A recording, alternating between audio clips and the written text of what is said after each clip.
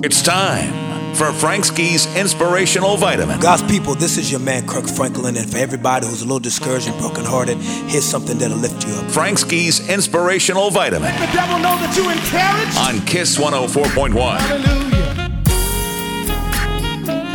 Hey everybody, it's Frank Ski, and it is time for your Inspirational Vitamin. I want to talk about the word commitment and being a committed person. You know, when God gives you a task, we have to do it. Sometimes we believe it's something we should do, and then when it doesn't happen, we give up on it. That is not of God. Many people aren't committed to simple things in their life, and they're wondering why their life isn't going in the right direction. Are you committed to your marriage? Are you committed to no matter what goes down, you are going to fight for your marriage? Are you committed for your job? No matter what is happening, you're going to make sure that job gets done.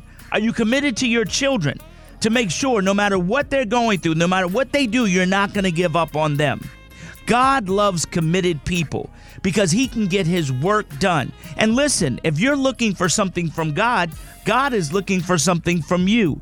Commitment to the cause, commitment to make sure things are going to get done. You want to see change in your life? Be a committed person. What kind of person are you?